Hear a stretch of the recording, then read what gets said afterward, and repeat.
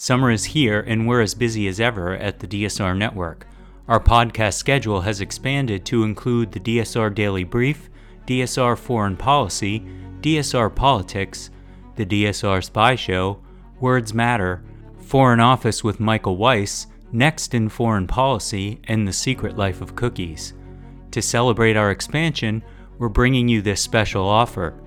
Through the month of June, membership is 50% off. Members receive an ad-free listening experience, bonus content across all of our podcasts, an evening newsletter, an invitation to join the DSR Slack community, and more. To take advantage of this offer, visit thedsrnetwork.com/buy and enter code DSREXPANDS, all one word. That's thedsrnetwork.com/buy and code DSREXPANDS. Thank you for your support.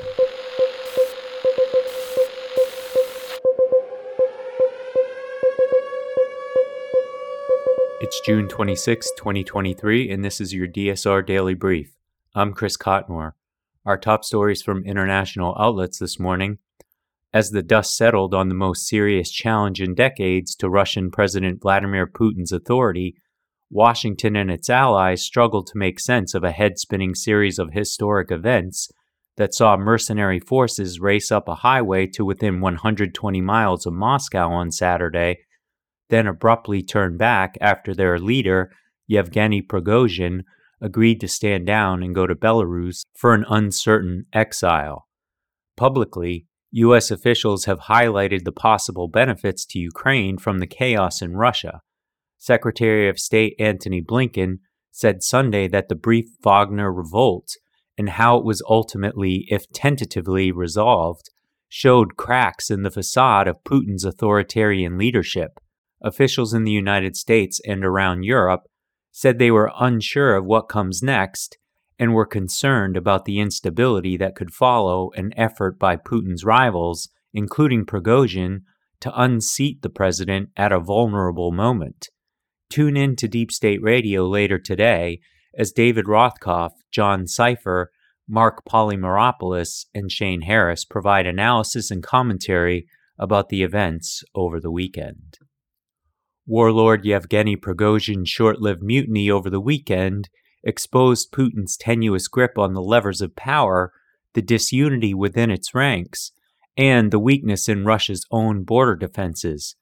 The ease with which Prigozhin's Wagner mercenaries were able to take control of Russian territory and march to within 200 kilometers of Moscow, and the videos of Russians cheering for them, showed Putin's regime is far from invincible. The question is, where will they go now? With Prigozhin out of the way, and likely avoiding all windows, doorknobs, teacups, and umbrellas during his supposed exile in Belarus, the Wagner mercenaries, 25,000 of them if Prigozhin is to be believed, will either go back to where they came from or sign contracts with the Russian Defense Ministry. But the Wagner mercenaries who do not sign contracts may not make much of a difference on the battlefield now. Wagner bought the Russian army time over the winter, said Mick Ryan, a military strategist and retired Australian Army Major General. But, with or without Wagner, it's going to be difficult for Russia to win this war, he added. Russian Defense Minister Sergei Shoigu made his first public appearance since the rebellion that demanded his ouster, inspecting troops in Ukraine Monday in a video aimed at projecting a sense of order, as Russian media speculated that he and other top military leaders have lost Putin's confidence and could be replaced. Shoigu was shown in a video released by the Defense Ministry flying in a helicopter and then attending a meeting with military officers at a military headquarters in Ukraine. The video was widely shown on Russian media, including state-controlled television. It was unclear when it was filmed. It was unclear what would ultimately happen to Prigozhin and his forces under the deal with the Kremlin brokered by Belarusian President Alexander Lukashenko. The state news agency cited unnamed sources in the Prosecutor General's office as saying that the criminal case against Prigozhin hasn't been closed, despite earlier Kremlin statements. The Interfax news agency carried a similar report. Elsewhere, police in Sierra Leone have fired tear gas at the main opposition party's headquarters in the capital Freetown as voters await the results of a fiercely fought general election. The opposition's presidential candidate Samara Kamara of All People's Congress said on Twitter that live bullets had been fired at his office inside the party headquarters on Sunday. The Reuters news agency also reported that one person, a woman, was found severely wounded and without a pulse at the opposition party headquarters. Vote tallying got underway across the country earlier on Sunday, but results have not yet been announced.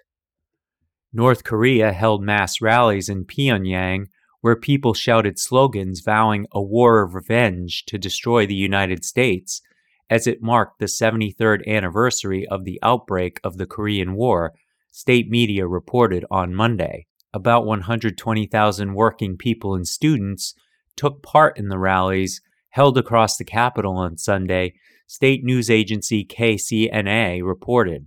Photos released by state media showed a stadium crowded with people holding placards reading, "The whole United States mainland is within our shooting range, and the imperialist United States is the destroyer of peace." Sunday's anniversary came amid concerns Pyongyang could soon conduct another launch of its first military spy satellite to boost monitoring of U.S. military activities after its first attempt ended in failure on May 31st. Nuclear-armed North Korea has been testing various weapons, including its biggest intercontinental ballistic missile, ramping up tension with the South and the South's main ally, the United States. European Union foreign ministers on Monday said an aborted mutiny in Russia at the weekend showed Moscow's war in Ukraine was causing domestic instability and undermining its military power, but stressed their focus remained on supporting Kyiv. The political system is showing fragilities, and the military power is cracking, EU Foreign Policy Chief Joseph Borrell told reporters in Luxembourg as he arrived for a meeting with ministers from across the 27-member bloc. It is not a good thing to see that a nuclear power like Russia can go into a phase of political instability, Mr. Borrell said, adding this was the moment for the EU to continue supporting Ukraine more than ever. Mr. Borrell said Russian President Vladimir Putin was paying the price for creating a monster with Prigozhin's Wagner mercenary group. The minister stressed the mutiny was an internal Russian matter with no outside involvement. But they also made clear it had implications far beyond Russia's borders.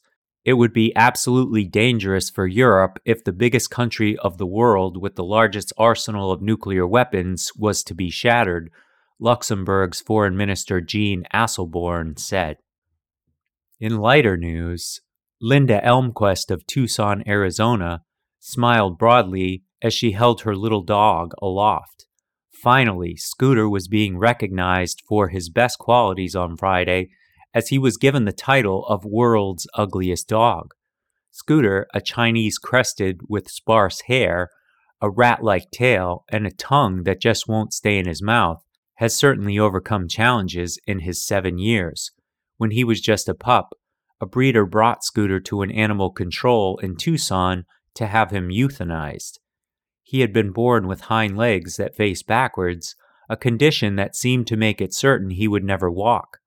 A rescuer took him home to give him a chance at finding a good home and a fairly normal life, reads Scooter's contest entry biography.